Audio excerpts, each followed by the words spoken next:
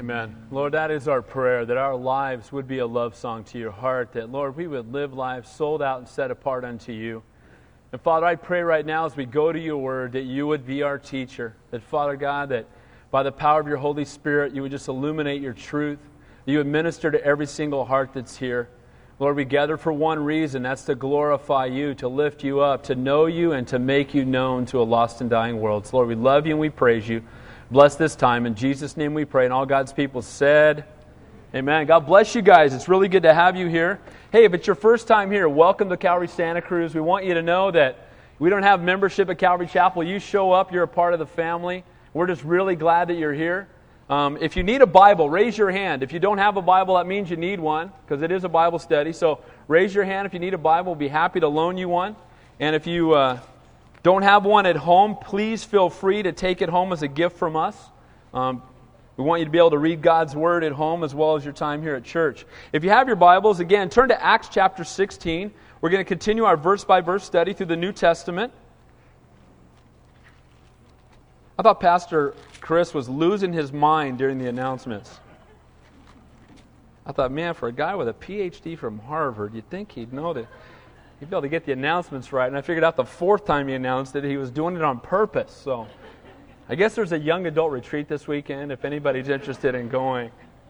All right. Well, the book of Acts, and I hope you've been loving it as much as I have. The book of Acts, as we've been talking about, and again, maybe if you're new here, just to catch you up, the book of Acts is the story of the first century church. The Acts of the Apostles is what it's called, but it also could be called the Acts of the Holy Spirit or the Acts of the first century church. And as we come to the book of Acts, Jesus has departed back into heaven. He's left His Holy Spirit upon His people, and now they are the representation of Him to a lost and a dying world. They walk unified in the Spirit of the living God, and God uses them in a mighty way to reach out to the world around Him. You know, the Bible tells us that without Him we can do nothing, and it's only when the Holy Spirit came upon them in a mighty and a powerful way did they begin to live transformed lives and impact those around them. Maybe you're here this morning and you don't feel like you have a powerful walk with God. We need more of the Spirit and less of us. And that's how we live a life that has an impact on the world around us and has intimacy with the Father. And so we see that when we come to Acts 16 that we've gone through a period of persecution, great persecution, and the church being scattered. But every time it was scattered, it grew. Every time they were persecuted, more and more people would come to know Christ. So in the midst of difficulty, the church continued to grow. We saw the Great Commission and the reason the church exists today. If you don't know why the church exists today, let me just tell you. To fulfill the Great Commission, which is to go therefore into all the world and make disciples of all nations. Not just converts, not just going out and sharing our faith on occasion, but literally discipling people, training them up in their walk with God. Acts 2:42 tells us what the church should look like. The four things that we should be continuing in, which is the apostles' doctrine, which is what we're doing right now, teaching God's Word. Fellowship, prayer, and the breaking of bread. That's the church. And today we make the mistake of allowing the church to become something greater than that. Well, we need to get back to the book of Acts. Be filled with the Spirit of the living God. Be reaching out to a lost and a dying world. When we got to chapter 15 a couple weeks ago, we saw the problems that not only come from persecution from the outside, but can also come from the struggles that come from within. Those who call themselves Christians or those who pretend to be Christians who come to bring division from within the body. And if you'll remember a couple weeks ago, the Judaizers showed up from Jerusalem to the church at Antioch and began to tell them that Jesus Christ wasn't enough. He said, you must be circumcised and keep the law or you can't go to heaven. And sadly, there's many today that say the same thing. The cross is not sufficient. It's Jesus plus something else. It's faith plus works. And as I've said the last couple of weeks, it's not faith plus works or faith or works. It's faith that works. Amen? It's having a relationship with the Lord and then the works are born out of it. The good fruit comes from a faithful relationship with the Lord. And we saw that they went up into Jerusalem and God gave them clear instruction and He worked through Paul and Barnabas and also through James. And they went back and they told all the church, hey guys, you don't have to do anything else other than Christ. And anytime you say Jesus plus something, it's nothing short of blasphemy. Be careful. Be careful, guys. Again, should we live holy lives? Absolutely. Should we be walking in the center of God's will? Without a doubt. But when we make that a prerequisite for salvation, we're saying that when Jesus said it is finished, we're calling him a liar. We're saying that what he did on the cross was not enough. And so we got to the end of 15 and we saw that even though these guys are walking in the Spirit, we see that the Word of God does not hide the frailty of the saints. And we saw a division among Paul and Barnabas. You guys remember this from last week? Paul and Barnabas been walking together. God's been using them mightily. They've gone to the churches all over in chapters 13 and 14. And now they have division. Why? Over a young man by the name of John Mark. Now, who was John Mark again? John Mark was Barnabas' nephew or his cousin. And he had gone with them on the first missionary journey. And when things got tough, what did John Mark do? Who remembers? He bailed. Remember that? And now the second missionary journey is about to start, and Barnabas says, well, I'm going to go get Barnabas and I'm going to go get John Mark and take him with us. And Paul says, leave that sniffling little cousin of yours at home. We're not taking him again. We took that guy last time, and when things got difficult, he went home. So forget it. We don't want him. And Barnabas, there became a contention between the two of them. Now, Barnabas' name means son of what? Encouragement. And what did Barnabas do? Barnabas goes and puts his arm around John Mark and says, you know what, I love you. And Paul looked at him and said, what can he do for the ministry? And Barnabas said, what can the ministry do for him? And they were divided. Now, there's debate. We talked about this last week as to who was right. In a sense, I believe they were both wrong in the sense that we don't see anybody praying here. Nobody's getting on their knees and seeking God's face, and the Holy Spirit is not the author of confusion, but we still see God's grace in that they both go out. And as they go out, God blesses both their ministries. We're disobedient and God still blesses it. He's still glorified. Now that's not, Pastor Dave said I can be disobedient and God's going to bless it. That's not what I just said. Be careful. God's grace is not a permission to sin. Amen? And so we see that they go out, and now we're coming up to chapter 16. And when Paul goes out, he meets a young man. We saw this at the end of the chapter, beginning of chapter 16 last week. And what was the name of the young man that he met? Timothy. And he saw something in Timothy that he didn't see in John Mark. And he said, you know what? I want you to come hang out with me. But remember what he did to Timothy. He circumcised him. And we talked about the fact that he had just been in Jerusalem. He'd just gone to all the churches and said, you don't have to be circumcised to be saved. And yet, he circumcises Timothy. This makes no sense. But actually it does, because he's saying you don't have to be circumcised to be saved, but you do whatever it takes to be effective in ministering to others. If you invite a vegetarian over to your house, don't have prime rib, right? Don't do things that are going to stumble somebody. So we're going to pick up this morning in verse 6 of chapter 16. And we're going to continue on with Paul and Silas. And I'll remember that he took Silas with him when Barnabas left. And remember that Silas was one of the ones who had come up from Jerusalem. And when he was in Antioch, it said it was good to him. It seemed good to him to stay there in Antioch. And what I love about that is he stayed because it was the desire of his heart. But God knew that him staying there was going to result in him going along with Paul. Sometimes God wants us to take the first step before he shows us the second one. And that's what's happened with Silas. So let's take a look this morning. And I titled the message, God's Perfect Plan. If you take notes, I titled the message, God's Perfect Plan. And we're going to see that God's ways are always perfect, but they're not always what we expect. You know, it says in Hebrews 11 that faith is the substance of things hoped for, the evidence of things not seen. Trusting in the sovereignty of God, even when we don't see it or don't understand it. We do it anyway, trusting and knowing that God is in control. And it's more than just doing it because we know God wants us to do it, but having a peace about it as we do it. It says in Ephesians 4, be anxious for nothing, but in everything by prayer and supplication with thanksgiving, let your requests be made known to God, and the peace of God which surpasses all understanding will guard your hearts and minds through Christ Jesus our Lord. So it's peace that comes from understanding, right? It's peace that comes even when you don't understand.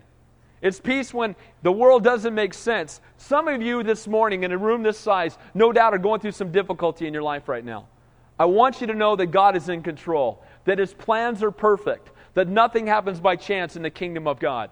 So, we're going to see God's perfect plan. First, we're going to see God's divine leading in the Macedonian call and the conversion of Lydia. And then we're going to see God, and this is the part people don't like this stuff. Still time to leave, I guess. But God's divine purpose in trials. Do you know that God allows us, not only allows us, but directs us through trials, that He might be glorified, that we might grow in our relationship with Him? Too often we want to escape from the trial when God wants to do something with us in the midst of it. And so we're going to see God's divine leading and God's divine purpose in trials, that they're all a part of God's plan. So let's begin in verse 6, looking at God's divine plan, first seeing the Macedonian call. So we're in Acts 16, verse 6. It says, "Now when they had gone through Phrygia and the region of Galatia, they were forbidden by the Holy Spirit to preach the word in Asia. After they had come to Mysia, they tried to go into Bithynia, but the Spirit did not permit them." So the Holy Spirit forbid them to preach the word in Asia. Now, the area of Asia encompassed Ephesus and Smyrna and Philadelphia and Laodicea and Colossae and Sardis, and we don't know exactly how He forbid them. But I'll tell you what, it must have been really clear, because what kind of guy was Paul? Was Paul the kind of guy that you told him something once and he just went, okay, fine? Paul's the kind of guy, remember they took him in and they abused him and they beat him? And then finally in Lystra, what did they do to him? They stoned him to death, and after he was risen from the dead, I believe he rose from the dead, what did he do? He went right back into Lystra. How do you stop a guy like this? You don't, right? So here's Paul, who they stone him to death, and he gets right back up and goes right back into the city. You think, man, go Paul, right? This guy had no fear. But at the same time, the Holy Spirit forbids him, and he doesn't go into Asia. And I imagine that when this happened, Paul was probably disappointed, maybe even discouraged. But Lord, I'm supposed to go. You sent me out here to preach the gospel. Now you won't let me? And no doubt, how difficult would that be for Paul? But I think the difference is, when rocks are thrown at him, he doesn't back down. But when the Holy Spirit speaks to him, he listens. That's a sign of a mature believer. One who doesn't back down because of the circumstances, but is sensitive to the still small voice of the Holy Spirit. Again, we're not sure how he did it, if God gave him a vision, if God spoke a prophetic word through one of the guys traveling with him, or if it was simply just the Holy Spirit touching his heart. I want to encourage you with something. Do you know that need does not equate to calling? What does that mean? There are needs everywhere you go. Pastor Don, my pastor in San Jose, who sent me to Santa Cruz, God used the Holy Spirit. The Holy Spirit sent me, and God used my pastor to send me here. But one of the things he said was, I used to say things like, well, Pastor Don, there's a need there. He'd say, Dave, you can get in your car and drive in any direction 5 miles and run by 500 needs. Need does not equate to a calling. It's a burden and direction from God. And though Paul saw the need in Asia, it was not God's plan that he go there, at least not yet. God had another plan. And so often we get discouraged and say, Lord, why not? But it wasn't God's plan, and it wasn't God's time. God had another plan for them, and it was important that they walk in and be led by the Spirit. The Holy Spirit is not the author of what? Confusion. If God's in control, we're never going to be confused about things. Lord, we may not understand fully, but Lord, we trust you. And that's where Paul needed to come to that place. And he was ministering to him, but again, he had things waiting for him. We don't know what forbid him, but we know the Holy Spirit spoke to him, and he responded in obedience.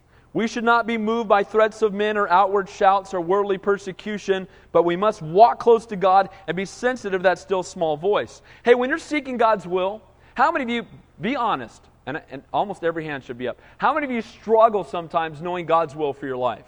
Raise your hand. Do you know that's the number one question I get in counseling? That's the number one, bar none, question I get. But Pastor Dave, how do I know what God wants me to do? Can I tell you, I've struggled with that myself. So if you're struggling knowing God's will, you're Paul, and you think you're supposed to go to Asia, and the Holy Spirit's going, I don't want you to go. How do you know it's God? How do you know?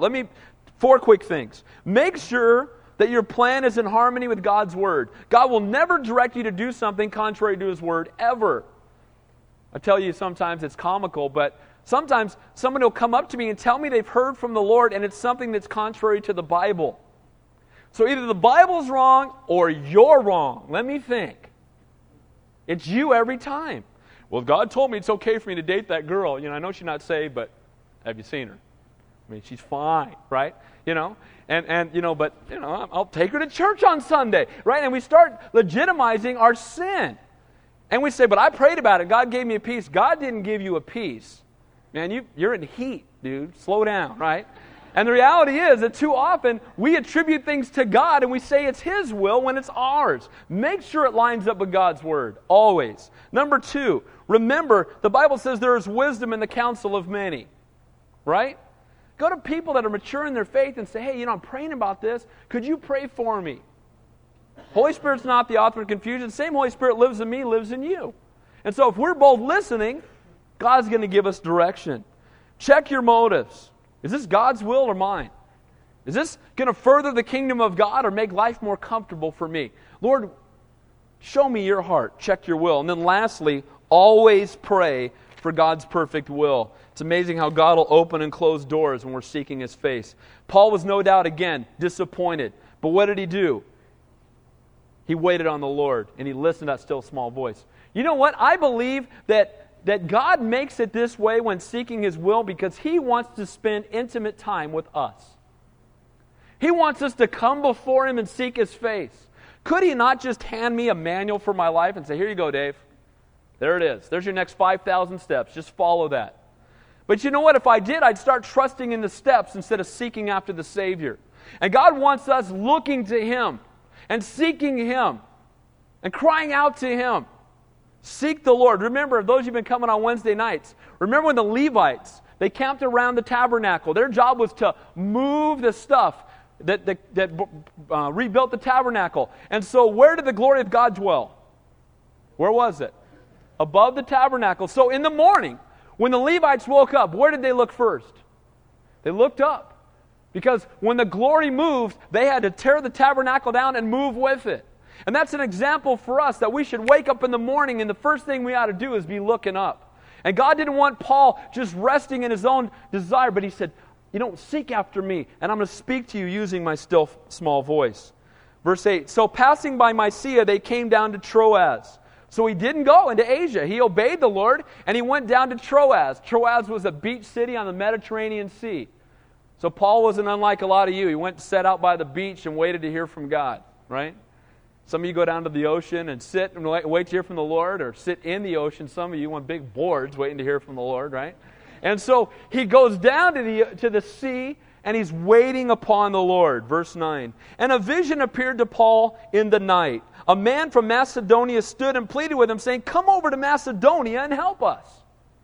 So he's waiting upon the Lord, and the Lord gives him a vision. And the vision is to come to Macedonia. Can I tell you honestly, I believe God still gives people visions. I've never had one. I've never had one. Now, I've had other people that have had visions for me, and most of them weren't right. Because I went to those, God's will, God's word, no, I don't think so. And you know what? Be careful, because if we're going to be sharing visions, I want to hear, if someone that is grounded in God's word shares a vision with me, I'm more likely to listen. Because it says in Jeremiah that visions compared to the Word of God is chaff. Because God's Word is the ultimate authority and the leading of the Holy Spirit. And so we see here that this vision is given to him, but no doubt, Lord, is this your will? And when did the vision come? When he was waiting upon the Lord and he was walking in obedience to Him. And I believe God can still do that today. I want you to see something here. What did He show him in Macedonia? What did he see in the vision? A what? He didn't see a map. He saw a man. And I like that. You know how when people come to me and tell me they have a burden or a calling for something, the calling is for people. It's people. It's a burden for people. I remember when Pastor Don said, Dave, I want you to go to Santa Cruz. And I remember the first time I drove over here and I was looking for a place, and most of you know I did grow up here, but I hadn't lived here in 15 years. And I drove down on the mall. And as I was driving on the mall, I just began to weep uncontrollably. And my heart started breaking for the people. And that's how along with God's Word and other confirmation, I said, Lord, I know this is your calling for me, because you've broken my heart for these people. And God showed him not a map of a city, but He showed him a man. And the man was pleading, come and share with us. And Paul saw it. And this is much like the world today. What are they? They're crying out, give us the Word, show us the truth. Remember that a burden is a spawning ground of a calling. And so God is going to send him to Macedonia. Macedonia is modern-day Europe. okay? Greece, Philippi, Thessalonica. And so instead of sending them to Asia, east, he sends them west to Europe. And you might say, well, why? Well, we're going to see that this morning, that God had divine appointments waiting for him. And this man is crying out, and this is a picture of the need that there was in Macedonia to hear the truth of God's will. You want to know God's will? Study His Word, be sensitive to His Spirit. Faith comes by hearing, and hearing by Word of God. And so we want to increase our faith, we spend time in His Word. Verse 10.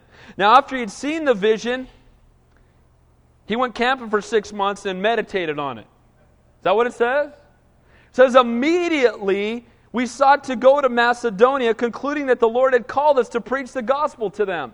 You know, too often I hear people say to me, Pastor Dave, I know I'm called to do this, and as soon as I get all my debts in order, or as soon as my kids are all in school, or as soon as I finish this or finish that, then I'm going to do what God's calling me to do. Show me in the Bible where God calls somebody and tells them, 8 years from now, here's what I want you to do. He doesn't do that. When God calls, He's calling us now. Is there a need now? Amen? And so often we say, well, when I get my kids grow up, when I get my ducks in a row, when I get out of debt, when all these other things happen, then God can use me. He wants to use us right now. God didn't save us to be pew potatoes. Amen? He didn't save us to be the biggest, fattest sheep in town. He saved us to use us. The Dead Sea's dead because it has an inlet and no outlet. And God so desires to work through our hearts. And so praise God for Paul in his obedience. Because what did he do? He immediately went. I want you to see one other word here. It says, we sought to go to Macedonia. Who's writing this book? Luke. Who just joined this group? Luke. He said, we sought. So somewhere along the line, whether it was Troas or somewhere, again, part of God's divine appointment, Luke joins in on the trip. So the first thing that we see in God leading them in that direction is that Luke joined with them.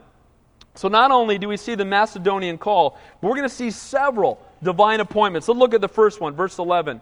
Therefore, sailing from Troas, we ran a straight course to Samothrace, and the next day came to Neapolis, and from there to Philippi, which is the foremost city of that part of Macedonia, a colony.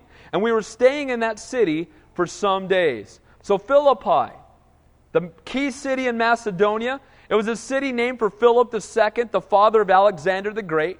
It was a Roman colony. Romans had rights there but didn't have to pay taxes, so many Romans migrated to live in Philippi. Later, when in prison, Paul would write a letter to this church. It's called the book of what? Philippians, right? And he had great love for the church in Philippi. But where does that church begin? It begins right here. That great love that he has for them later in prison, because of God's divine leading, he's going to establish this church in Philippi, and God's going to use him, not because of the greatness of Paul, but because of his obedience to the leading of the Holy Spirit. Verse 13. And on the Sabbath day, we went out of the city to the riverside where prayer was customarily made, and we sat down and spoke to the women who met there. Now what this tells us is, where did they usually go first when they went to a new city? What was the first place they went to? To the synagogue. But guess what? There must be no Jews in the city, or very few, because if you had 10 men who were heads of their household, you would have a synagogue. If you didn't have 10 men, you couldn't have a synagogue. So instead of going to the synagogue that didn't exist, they went down to the river. Now, according to history, there was an arch in Philippi that said that no religion or unrecognized religion could be practiced inside the city gates. And so these women go outside of the city gate and they meet at the river to pray. Now I imagine, it doesn't say it in the text, and this is some supposition on your pastor's part, but I believe that part of their prayer was probably, God, send us somebody to help us understand who you are. Can you imagine they're praying and they want to know more? We're going to see in a moment that they had a love for God, but they didn't truly understand who He was. And as these women were gathering to pray, I would be shocked if that wasn't at least one of their prayers. Lord, we want to understand you. And so here's Paul thinking he's going to Asia, and God gives him a vision and shows him a man in Macedonia. Now it's interesting that he showed him a man, but he's ministering to women. Sometimes when you go, it's different than what you expect. Amen? Sometimes you think you're going to do something and God's got another plan. And so he's going to minister to plenty of men who were there, but again began by ministering to these women who gathered together to pray. You know, I find it interesting that God, in the New Testament, women are used so mightily by the Lord. And you know that I don't think there's one time, and correct me if I'm wrong, maybe someone correct me after church, but I don't think that there's ever one female enemy of Jesus that directly speaks to him anywhere in the New Testament. Got a lot of guys going after him. But I think that women, again, most of the time, he's ministering to them and he's loving on them. And you see these women, they're gathered together and they're praying. And praise the Lord for these godly women. Verse 14. Now a certain woman named Lydia heard us. She was a seller of purple from the city of Thyatira, who worshipped God.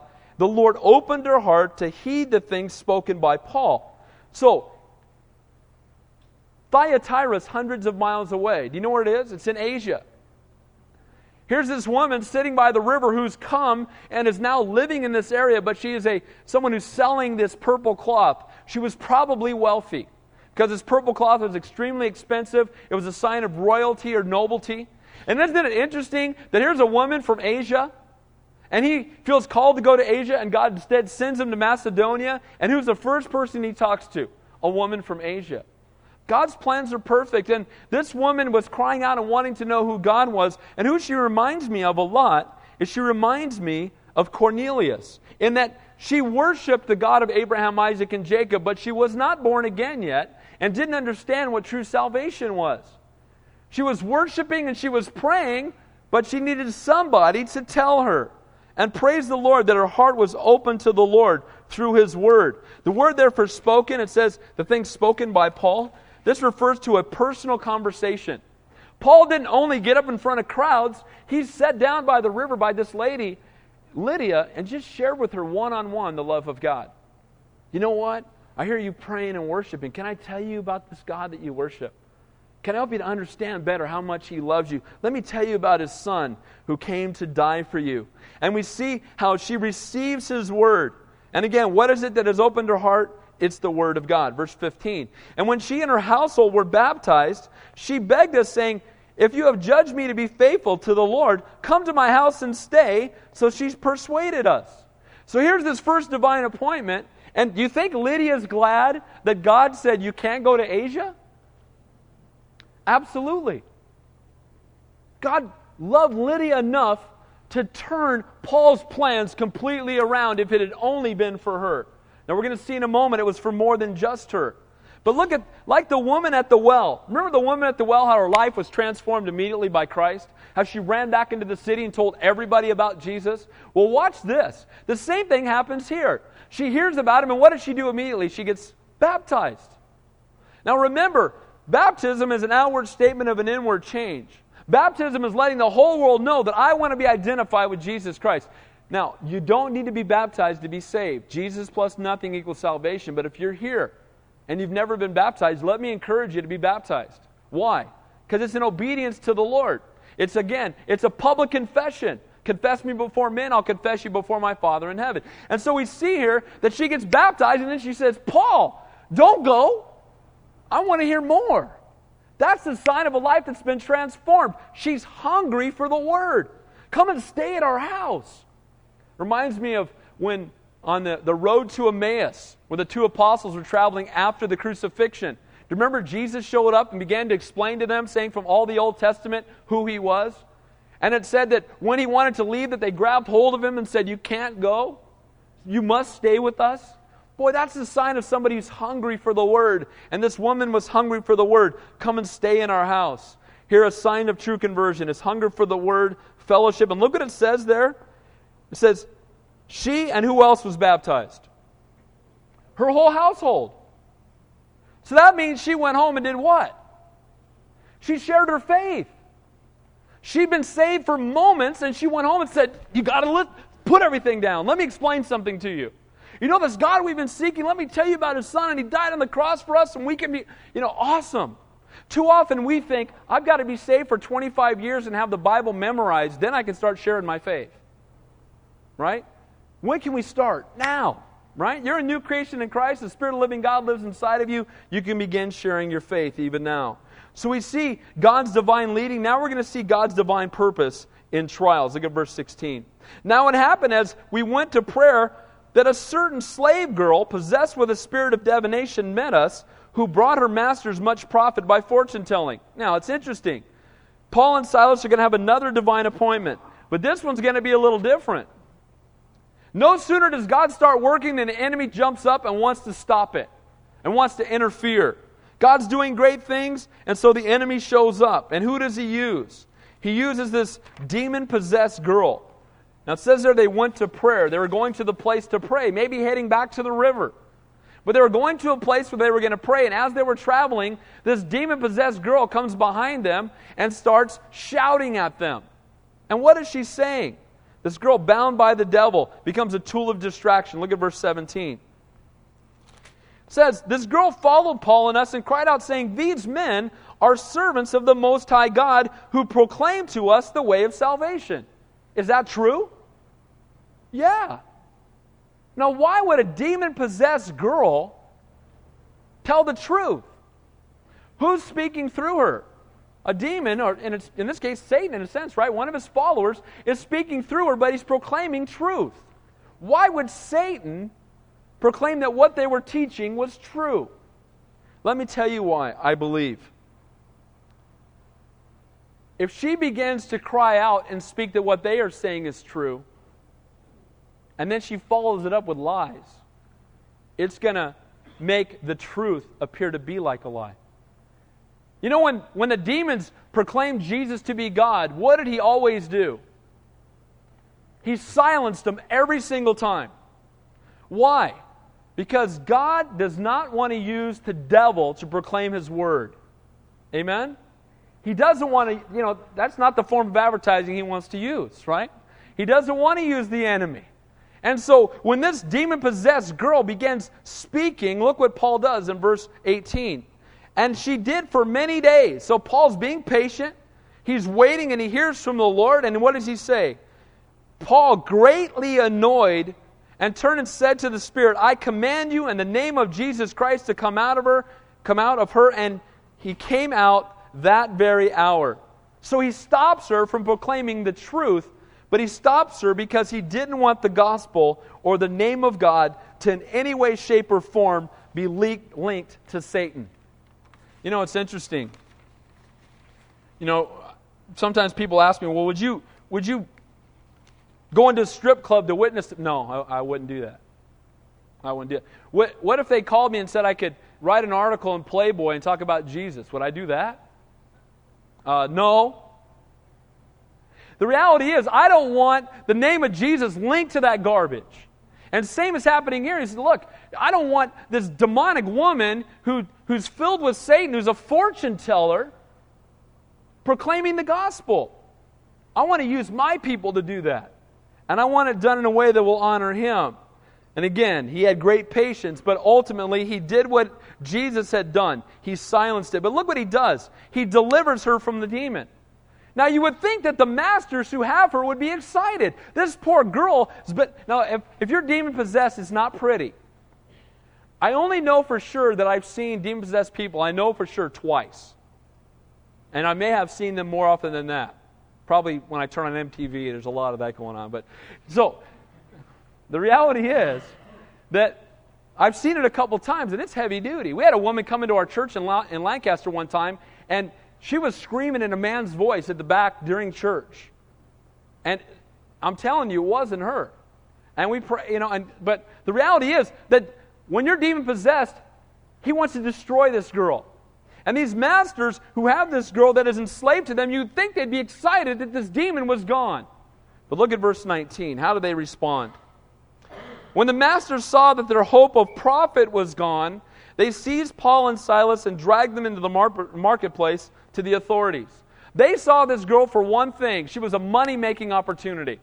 And they said, you know what? By you casting out the demon, she can't tell fortunes anymore. We're not going to make any money. So they grabbed Paul and Silas and dragged them into the authorities. Now, were Paul and Silas walking in obedience to God? What's the answer? Yes. They're doing exactly what God said, and look what kind of results it got them. Sometimes many people get saved and Lydia turns her life to the Lord and they invite you over to their house and they cook you a big meal and you get to share with everybody and it's great. And other times you share your faith and you walk in obedience and people grab you and drag you down to the authorities. And that's what's happening here. Again, trials. God's going to use it ultimately for His glory. Look at verses 20 and 21. And they brought them to the magistrates and said, "These men, being Jews, exceedingly trouble our city, and they teach customs which are not lawful for us, being Romans, to receive or observe." They accuse them of spreading religion, not recognized by the Roman government. You know what? If it ever comes to the point where they make it against the law to preach the gospel, then throw me in jail. You know, the reality is that there may come a time. You know, most of you know I just got back from India, and pray for them, because each of the states is voting on making a non-conversion law, which means whatever religion you're born into, you must stay in that religion the rest of your life, and if you convert or anybody tries to get you to convert, you can be thrown in prison. Well, over 90% of the nation is born Hindu. And it's the Hindus who want this non-conversion law. And it was interesting, I was in India and I'm at Sunday morning service and these guys are praying about it. But it was interesting, I love what he said. He got up and said, it's not going to change our actions, guys. If they outlaw it, we're going to preach it anyway. We just may spend some time in jail. But the reality is that we shouldn't be wavering because of the laws that men have. And certainly Paul and Silas were not going to do that. They were sharing their faith anyway. It's amazing that the world will tolerate anything but the gospel. Anything goes. Live and let live. Do what you want, but don't tell me about Jesus. That bugs me. Be quiet. Paul and Silas, walking in obedience, delivered this demon-possessed girl. They shared a message of God's love, and it's going to bring them to a place of being beaten. Look at verse 22. Then the multitude rose up together against them, and the magistrates tore off their clothes and commanded they be beaten with rods. And when they'd laid many stripes on them, they threw them into prison, commanding the jailer to keep them securely. Having received such a charge, he put them in the inner prison and fastened their feet in stocks. What did they do? They delivered a demon-possessed girl from the devil, and they got beat with rods. We know in 2 Corinthians that this happened 3 times to Paul. They would take rods, put him in a bundle, and just start wailing on him. And his back was being ripped open. Now, I have to confess to you, I would hope that my faith would be strong enough to say, praise the Lord. But I think that often what we might be saying is, why, Lord? How many think you might be in that camp? But Lord, I was telling her about you. And how, this isn't right. Lord, I was sharing my faith at work and now they're going to fire me. Why, Lord? I was being obedient to you. I was sharing the love of God and now my friends won't talk to me and people, this just doesn't seem right. And that can be our response. Why, Lord?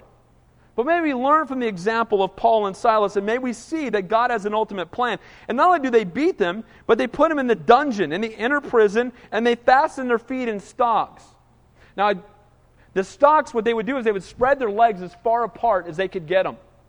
So they would cramp up, and they were in ultimate excruciating pain, and they're chained up, and then there's inner dungeon, and no doubt you could very easily see how they might say, Lord, is this what you called me to?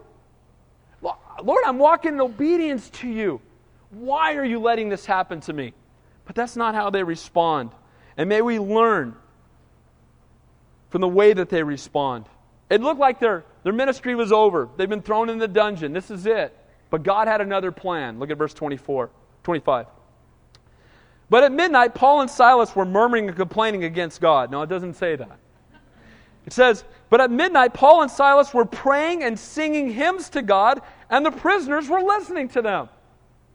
Now, wait a minute. How radical is this?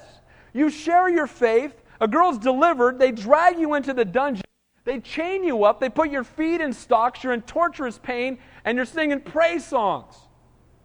Reminds me of the story of Richard Wurmbrand, who's the founder of Voice of the Martyrs. He came and spoke at the church here many years ago. And he talked about being in an L-shaped cell for many years. I can't remember how many, but it was like 10 or 12 years or something like that. And while he was in this cage, he could only stand. And it hurt his body, and his body was just, and even then he couldn't stand anymore. He had to sit. But he had chains, and there were other Christians. And what they started doing was banging their chains together to worship songs. They were playing their chains and worshiping the Lord. And that's what's happening here. And maybe that Paul and Barnabas' actions even ministered to them, that that's what they should do. And so what do? They begin to sing. But look at what it says here. They were praising and singing hymns to God, and the prisoners were listening to them. Here's another divine appointment. It's not only the rich woman on the road. It's not only the demon-possessed girl that's following them, but it's the people in prison, and they realize this is a divine appointment. Lord, you put me here for a reason. Would they have been able to witness to these prisoners any other way? No. But God put them in there, and they began singing praise songs to the Lord instead of complaining or calling God to judge their enemies. Smoke these guys, Lord. They were praying and they were singing. Remember that trials will always bring opportunities for the gospel. Real joy is not proven in prosperity. Everyone's happy then. But in times of trial and adversity, when we are filled with the Holy Spirit, when we have an eternal perspective, we can continue to exhibit joy. When you're in a trial, remember it's an opportunity for the gospel. And never had sounds come like this from the dungeon before. You think it sounds like this had ever come out of this dungeon? No way. But it did because these guys were faithful and obedient in the midst of difficulty. Verse 26. Suddenly there was a great earthquake so that the foundations of the prison were shaken, and immediately all the doors were open and everyone's chains were loosed. Man, I love this. Verse 20. So from there it says, they pray, they're praising God, and then what happens? An earthquake. And then the chains fall off. And the doors were opened. You know what this reminds me of? When Jesus hung on the cross, what happened? There was a what? An earthquake. And what happened to the veil? It was torn in two. And you and I were freed from the bondage of sin. And here they are worshiping the Lord, and the earthquake comes, and the door falls open, and their chains fall off. But watch this. Still an opportunity for the gospel. Verse 27. And the keeper of the prison, awakening from sleep and seeing the prison door open, supposing the prisoners had fled, drew his sword and was about to kill himself. But Paul called with a loud voice and said, do yourself no harm, for we are all here. Paul's focus never left the ministry. Ever. This guy, the judgment was if a prisoner got away and you were keeping them, you got whatever their penalty was. So no doubt in this dungeon there were those that were sentenced to death. So this guy said, I'm not going to be shamed and hung, so I'm just going to kill myself now. I don't want to face that grief, so I'm going to kill myself right now. Now it's interesting to me that the doors were open, the chains were off, but where was Paul? He was still in prison. You know what's really interesting to me? So were all the other prisoners. Man, this must have been some worship, right? I mean, this must have been an awesome concert that the chains came off and nobody left. No doubt Paul is ministering truth to them and he's loving on them. And then the jailer wakes up and he says, don't leave, we're still here.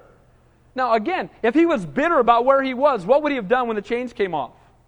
He probably would have gone out and got the sleeping guy's sword and jammed him through with it, right? Oh yeah, put me in prison there you go, what do you think of that, right?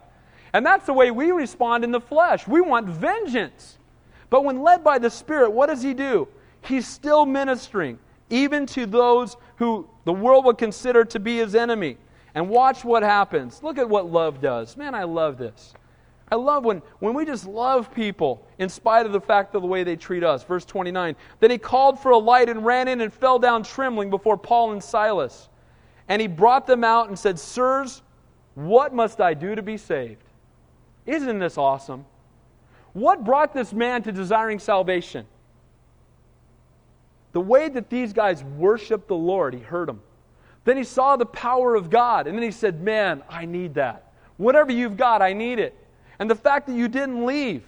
And so again, they worshiped, and what does it do? It brings an opportunity for the gospel. What must I do to be saved? Verse 31. So he said to him, there's 613 commandments as a Jew that you must keep. Is that what he says? No. That's what the Judaizers said. All right, get out the knife. Circumcision. Is that what he said? No. He says, I love it. Here's what he says. Believe on the Lord Jesus Christ and you will be saved, you and your household. Jesus plus nothing equals salvation. Amen? Not Jesus plus 57 good works, and you got to join my church and be baptized in our baptismal, and you got to give money to this, and you got to keep these 12 steps, and then you got to do all that, and then you can maybe be saved. If you're one of the 144,000. Right? There are churches out there teaching stuff like that. And he just looks and says, believe in Jesus. Because Jesus plus nothing equals salvation. Believe in the Lord Jesus Christ and you will be saved. Faith in Christ alone. Each sinner must trust personally in Him. And he comes with fear and trembling. The Bible says the fear of God is what? The beginning of wisdom. He starts with fear and trembling. And you know what? We should come before God before we know Him with fear and trembling, with awe and reverence. Verse 32. Then they spoke the word of the Lord to him and all who were in the house. Man, I love this. So he leads him to the Lord, and then he gives him the word, because faith comes by hearing and hearing by the word of God. And he delivered the word of God to the jailer and to his whole house, because each of them needed to respond on an individual basis. Verse 33. And he took them that same hour of night and washed their stripes. Immediately he and all his family were baptized. Did this guy get saved? He got saved real good, as my dad would say, right? He got saved, and what did he do? He got baptized. And then after being baptized, what does he do? He takes these guys who may have even helped in their beating, who he may have helped put in their stocks and be chained up. And now what's he doing? He's washing their wounds. Transformed life. When we come to know Jesus Christ, everything ought to change. Did this jailer change? Totally. He went from a man who dished out beatings to a man healing wounds. And that's what the church ought to be. I've said it before. It's a hospital, not a police station. You don't come here to get beat on. You come here to get healed and loved on and encouraged and strengthened in your walk with the Lord. Amen? Because He loves you guys so much that He'd rather die than live without you. And so we see here that He comes and He begins healing their wounds. Verse 34. Now when He had brought them into the house, He set food before them, and He rejoiced, having believed in God with all His household. So His whole house got saved. And isn't it interesting that when you deliver grace, what was this man doing? He was rejoicing. He went from a man who was afraid of dying, who was about to kill himself, and literally moments later his whole family's gotten saved, he's gotten baptized, he's invited other believers into his house, they're having a huge feast. That's what Jesus Christ can do in someone's life. Amen? Take him from a place of suicide and despair to a place of incredible joy that can only come from Him. What an awesome God we serve. And so we see here this divine appointment. These guys rejoicing in their chains led the jailer to being released from his. Amen? Let me say that one more time.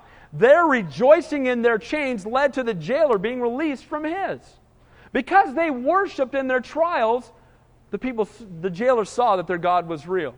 Because they worshiped the Lord and they didn't run out when the chains went off, and they had hearts for ministry, they were able to reach out to this guy. You know what? People are watching us when we go through trials, you guys.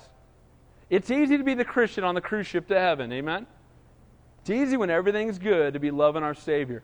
But how about when you're walking through the valley of the shadow of death?